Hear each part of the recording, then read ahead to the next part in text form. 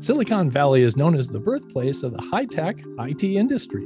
When Silicon Valley investors met ag-tech startups, the culture clashed. That's the case laid out in an article co-authored by Sarah Nolet. I'm Robert Colangelo, and this is GreenSense, where we bring you eco-innovations and explore environmental issues that are changing the world.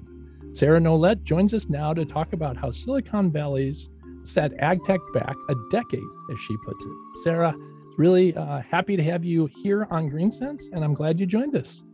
Robert, thanks so much for the invite. Well, let's start with your background. Wow, you're quite a smart young woman there. You have a master's in system design and management from MIT, a bachelor of science in computer science and human factors engineering from Tufts University. Impressive degrees. What do they mean, and what do you do with that kind of an education?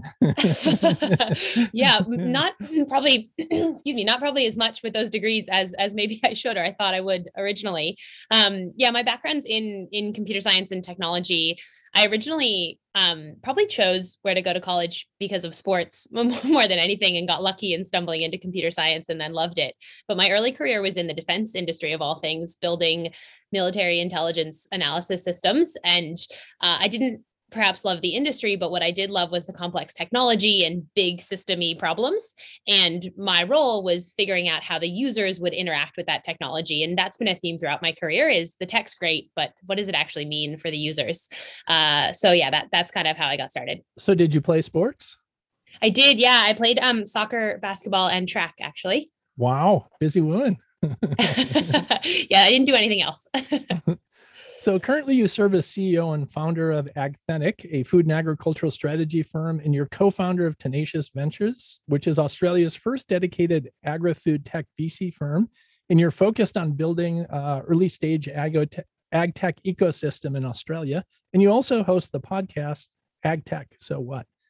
You continue to be very busy. So you sound like you have an American accent, but you live in Australia. Give us a little background on that. Sure. Yeah. So we moved to Australia 6 years ago for my other half's job. And to be honest, we sort of went back and forth on whether it was a good life decision or a good career decision. And ultimately it was both, but we didn't really know anything about the space. I arrived knowing I wanted to work in ag tech. I'd been working in that space during my master's and in the US, but there wasn't really much of an ag tech ecosystem. There was really good agriculture, really good agricultural research in Australia, but just lacked that early stage commercialization piece. And so I saw that as an opportunity. And that's really why I started Agthentic, and along the way, the podcast, and then ultimately the fund. Very exciting. Well, your article that you wrote was very insightful, and that's how I got in touch with you. And it shows how Silicon Valley investors and agricultural startups operate. So how did you develop such insight into these two sectors? Have you worked in Silicon Valley as a VC?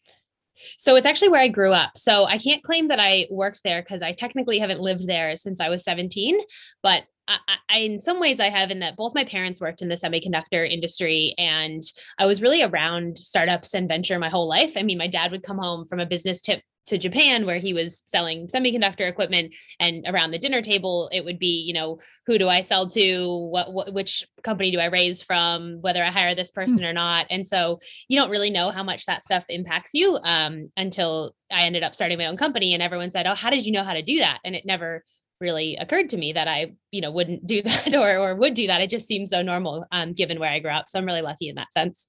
Well, that's an interesting background. The ag tech or ag food tech industry has really grown, and Ag Funder, Louisa Burwood Taylor, posted a piece on September 9th that said 24 billion has been raised in the first 6 months of ag tech, having it set a record. And in the post, it shows a graph with, I think there's about 15 sectors that received that funding. And it ranges from e-grocers to novel farming systems to robotics to home cooking. Capital is the grease that lubricates the gears of innovation. And ag tech investing is an emerging market. It's less than 10 years old, but it's growing fast. Tell me, in your opinion, why are the capital markets so interested in agricultural technology? Yeah, it's really a good question. And you're right, it has just really grown in the last 10 years. So a couple of reasons. I think the big one is honestly that it some claim it's the least digitized industry, which I'm not sure that's actually true. I think it's, there's lots of digital equipment out there. If you look at a modern tractor, you just see how advanced it is. But there is this unique position of agriculture to have longevity. We all need to eat and will continue need to eat. It has an impact on climate change in that it's a contributor to climate change. And it has this unique position of being able to be a solution to climate change in being able to sequester carbon or play a positive role in some of these environmental issues as we manage land. So that most recently has drawn a lot of investors. The combination of a lack of digital technology and this potential for climate change and impact has made it a pretty hot sector. And agriculture is also some of the biggest user of water and energy. So as you said, you solve agriculture, you solve a lot of issues, energy, water, and climate change issues. So that makes a lot of sense. So in simple terms, can you describe the characteristics of ag tech companies, high-tech IT startups, and compare the similarities and differences and why there's a culture clash there? Yeah, I mean, a little bit. The title of the article was meant to be provocative, and Silicon Valley has truly Well, been it was good. It caught my attention. has been foundational in bringing in capital to a space that really hadn't had it before. But one of the kind of characteristics of Silicon Valley is that often the business models and the technologies are for customers that are the users of that technology and are also the beneficiaries of that technology. So if I'm a software company and I'm selling to a small business, they're maybe using that software to improve their marketing or run their accounting system, and they're getting benefits in terms of the cost savings. Maybe they can have a smaller team or that team can be more efficient. So they're using it and they're benefiting from it. If we look at ag tech, some of the initial business models came out trying to follow that same model. And agriculture is a little bit different because farmers are this interesting hybrid of they're not really a consumer, and they're really more of a business, but we kind of think of them like consumers. And so when we tried this user beneficiary business model in many cases, it just failed. Farmers are often taking prices rather than setting them. They've got really low margin. They manage tons of risk. And so this business model of user and beneficiary just didn't really work in many cases. And that was some of the premise that got us thinking about this article as one of the nuances of agriculture and maybe why the traditional playbook just hasn't really worked. Well, one of the things I've seen out there is farmer fatigue. Farmers, as you've mentioned, they're stressed. They're working on very low margins. It's hard work, and yet they're bombarded by all these companies that want to sell them technology, and they don't have time to analyze it, nor maybe the facilities to do that. So, speak to that a little bit. Yeah, sure. And then to make it worse, we blame the farmers and we say, oh, those laggards, don't want to adopt anything. And it's like, well, you haven't come with anything that's actually solving their problem or presented in a way that they can access it. So yes, farmers are running businesses. They're incredibly busy. They're faced with tons of risk. In fact, their whole business model is actually designed to take away risk. And that's the opposite of venture capital, which is based on risk. So there's, again, another culture clash. But yeah, farmers have a whole bunch of solutions they're looking at. They all are kind of similar in this space. It's really hard to tell them apart. And every one of them is saying, no, we're the best. And look how much money we've raised. So again, cultural elements and kind of just fatigue of so many businesses in this same space with really similar claims. Well, you make the case that Silicon Valley doesn't even really seem interested in agriculture. Why is that? And can that change? So I would say, yeah, increasingly there is lots of interest. I mean, to your point before, Robert, about the billions that have been raised, much of that money is managed in or coming from Silicon Valley. But I would say the challenge is a lack of understanding perhaps of how the system works. And so this idea of, oh, we can just sell to farmers when they don't really understand, the margins they face or the supply chains they operate in or why those supply chains were designed to be that way. And so again, the kind of culture clash and really lack of understanding of how ag works. And then you get fatigue. I mean, just to tell a quick story, I was in the Central Valley of California, so only a couple hours from Silicon Valley. And I thought, well, here, the system would be working really well. We'll have these entrepreneurs that have come from Silicon Valley and they'll really understand agriculture because they're only 3 hours away. And all the farmers that I spoke with said, we just get so many tech companies pitching us all these same things and none of the things are good. They don't even work yet. They're overpromising and underdelivering. And, what the heck? Why would we, come to this next pitch event and work with them again? So it's really not a question of geography. It's this kind of question of technology and maturity of industry. A lot of farming is done on the West Coast, but there's also a lot done in the Midwest. And I think there's just a normal culture clash too when you get West and East Coast money coming into the Midwest. There's different sets of values. Have you seen that be an obstacle? Yeah, I would say different sets of values, maybe to the point about risk, where venture capital is sort of comfortable and designed to take on this risk, whereas agriculture isn't. Another one is just this difference in language.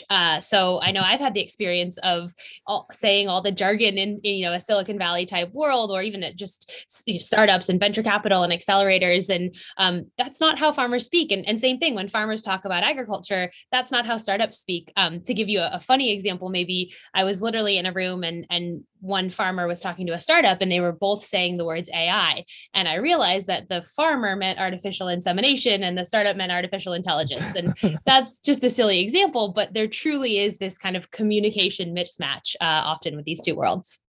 Well, I had a similar experience. We had a banker that financed farms, and he was talking about a chopper. And there were three of us. One of them thought he was talking about a motorcycle, and the other thought something else. But he was really talking about a harvesting machine.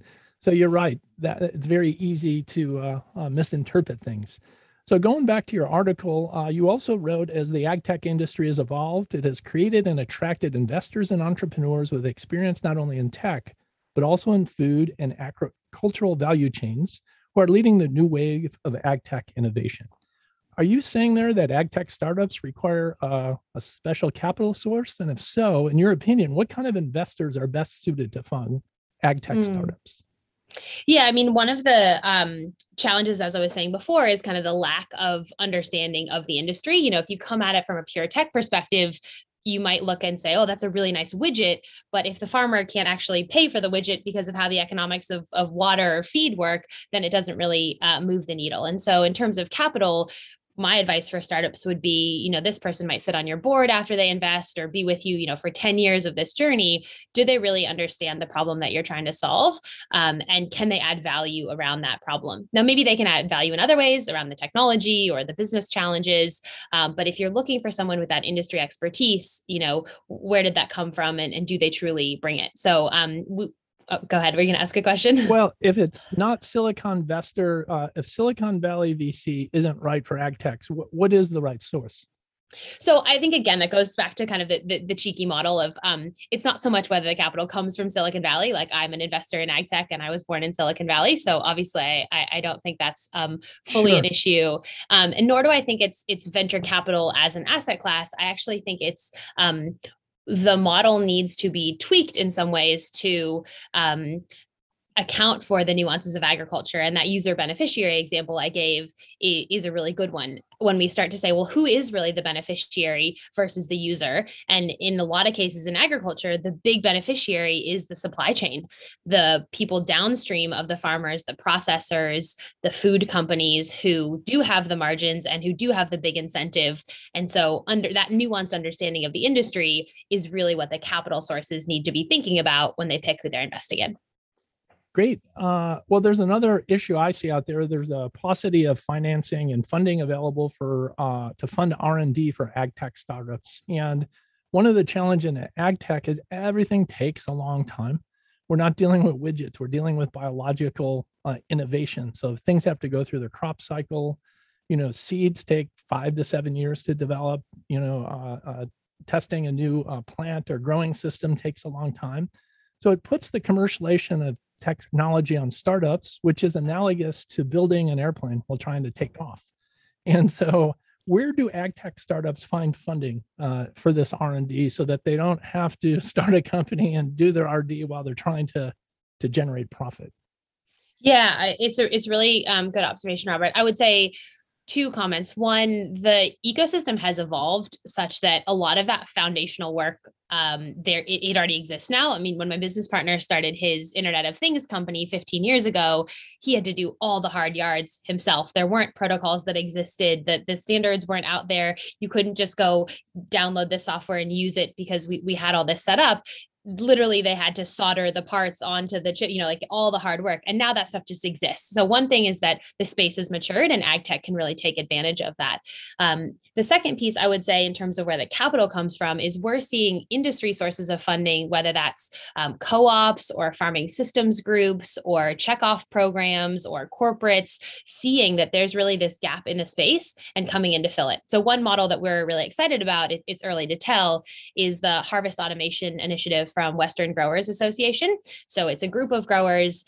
They've come together. There's lobbying and marketing activities, but they've actually funded innovation. And what they funded is the development of that first tech stack for all these robotics companies that are coming in to solve the labor challenge. Now, instead of all of them having to figure out, okay, how do we map the orchard? How do we move the cart? They can focus on the arm or the end effector to actually pick the fruit because that foundational piece has been done by the industry. And that really accelerates things forward. And I think is a really great model for others to look to. When I read your introduction, I talked about you working in Australia to build the ag tech venture capital ecosystem. One of the things I've noticed being here in the Midwest is the East Coast and West Coast have very good ecosystems for deploying capital. The Midwest has all the a lot of farming technology, but we don't have the capital markets infrastructure. For example, in the Midwest, if you fail, that's looked negatively. On the West Coast, that's a badge of honor. They're not going to even fund you unless you failed at a venture. So tell us a little bit, what does the ag tech investment ecosystem look like? What does that consist of? Sure. I think one is your point exactly around this kind of culture of failure. There's good data out there that shows when you start a second venture, it doesn't matter whether your first one succeeded or failed, you're equally likely to succeed in your second one. So actually it's backed up that this failure is a good thing. But that's easy to say and hard to actually believe. So what it looks like, one big factor is that in a place like Silicon Valley, you have entrepreneurs who've been successful, who then had an exit and have money, who then become investors. And they're the ones that can invest back into new entrepreneurs, bringing that capital, but also that experience. So you have this sort of reinforcing loop of talent and capital circling around and creating new innovations. And in agriculture, we haven't yet had as much of that because we haven't seen these exits. And we're starting to see it. I have a little bit of hope as these bigger companies consolidate and merge with Monsanto and Bayer, for example, we'll see a little bit of outflux of talent that might start looking at startups and maybe coming into the ag tech space. But that's one big piece. What about some of the support services, legal, accounting? Talk a little bit about what makes up that ecosystem. It's not just capital and entrepreneurs. Sure. Yeah. I mean, the kind of support around entrepreneurs. So you have things like accelerator and incubator programs. You have a number of service providers like accounting and legal, support for fundraising. You have outsourced HR departments. You have outsourced sales firms. There's a whole range of talent and technology that you can tap into. Some of it good and some of it bad, I would say. Not all, of these service providers are necessarily the way to go, as is the case in any industry with middlemen. But there's truly no shortage of people trying to genuinely help to build startups, and corporates funding some of those models because they know they can't do the innovation themselves. And so they can sort of sponsor a pitch competition or a prize competition or one of these events for startups and investors to meet each other and service providers to come along as well. Great. Well, let's talk about something that's old, but it's new again, and that's SPACs. They're a financial vehicle that are used by some ag tech startups. And for those that don't know, they're special purpose acquisition companies, and they're often referred to as blank check companies. They've been around for a while. They have a little bit of a tainted reputation, but have recently resurfaced. So I'm just going to give a quick summary of a SPAC, and then you tell me if there's anything you want to add to it, and then I've got a specific question for you. So in summary, SPACs are shell companies that raise capital to go public, and they need to invest that capital within 24 months or give it back to the investor. And once they go public, they then go search for companies to buy. And investors don't know who they're investing in when they provide the funds. And that's why they call them blank check companies. And they rely on the reputation of the promoter to place that capital in companies because they've got a track record and they hopefully are going to have a high potential for success. The benefits are SPACs can go public faster and cheaper than traditional IPOs, but they're also less regulated with higher risk to the investor. Anything I missed or you'd like to add to that? No, I think your point is exactly right, that there's sort of been this resurgence. They're not actually new, but they've kind of blown up this year as they've been in the news and as some celebrities and things have gotten involved as well. So I'm in the controlled environment ag space, and we've had two companies use SPACs as a way to raise money. One of them is App Harvest, which is a greenhouse focused on lettuce and tomatoes. The other is AeroFarms, which is focused on vertical farming with microgreens and leafy greens. Both these companies had valuations in excess of $1 billion with little to no revenue. So are you familiar with these companies, and are there any thoughts on App Harvest or AeroFarms as using this as an investment vehicle to raise capital? Sure. I mean, not investors in either, and not an expert on SPACs, but I did have the opportunity to chat with David Lee, who's the president of App Harvest, on our podcast recently, and that was a really great experience to kind of hear about, why they looked at this model and how they're thinking about it. I mean, one thing that strikes me with SPACs is that it does give the chance to sort of tell the story over a different time frame than maybe with a traditional IPO. And of course, your access to this capital at a much early stage, as you said, perhaps before revenue or significant revenues as another factor. So I think we'll see how it plays out. But definitely a new model that has gotten a lot of investors talking about whether it's a good thing or a bad thing. But what about these, what seems to be unrealistic valuations pre-revenue? How do you justify those? Look, I would say that is true inside and outside of SPACs right now. We're Yes. seeing very frothy markets with very high valuations, whether it's a SPAC or not. And in some ways, that's really exciting because it's attracting more talent into the sector. In other ways, for investors, it can be a bit scary. And how much do you, chase those markets versus kind of stay in the core of what you do and thinking about your traditional models and ways of partnering with companies. So what are your thoughts on SPACs? Good, bad, indifferent, or we got to wait and see?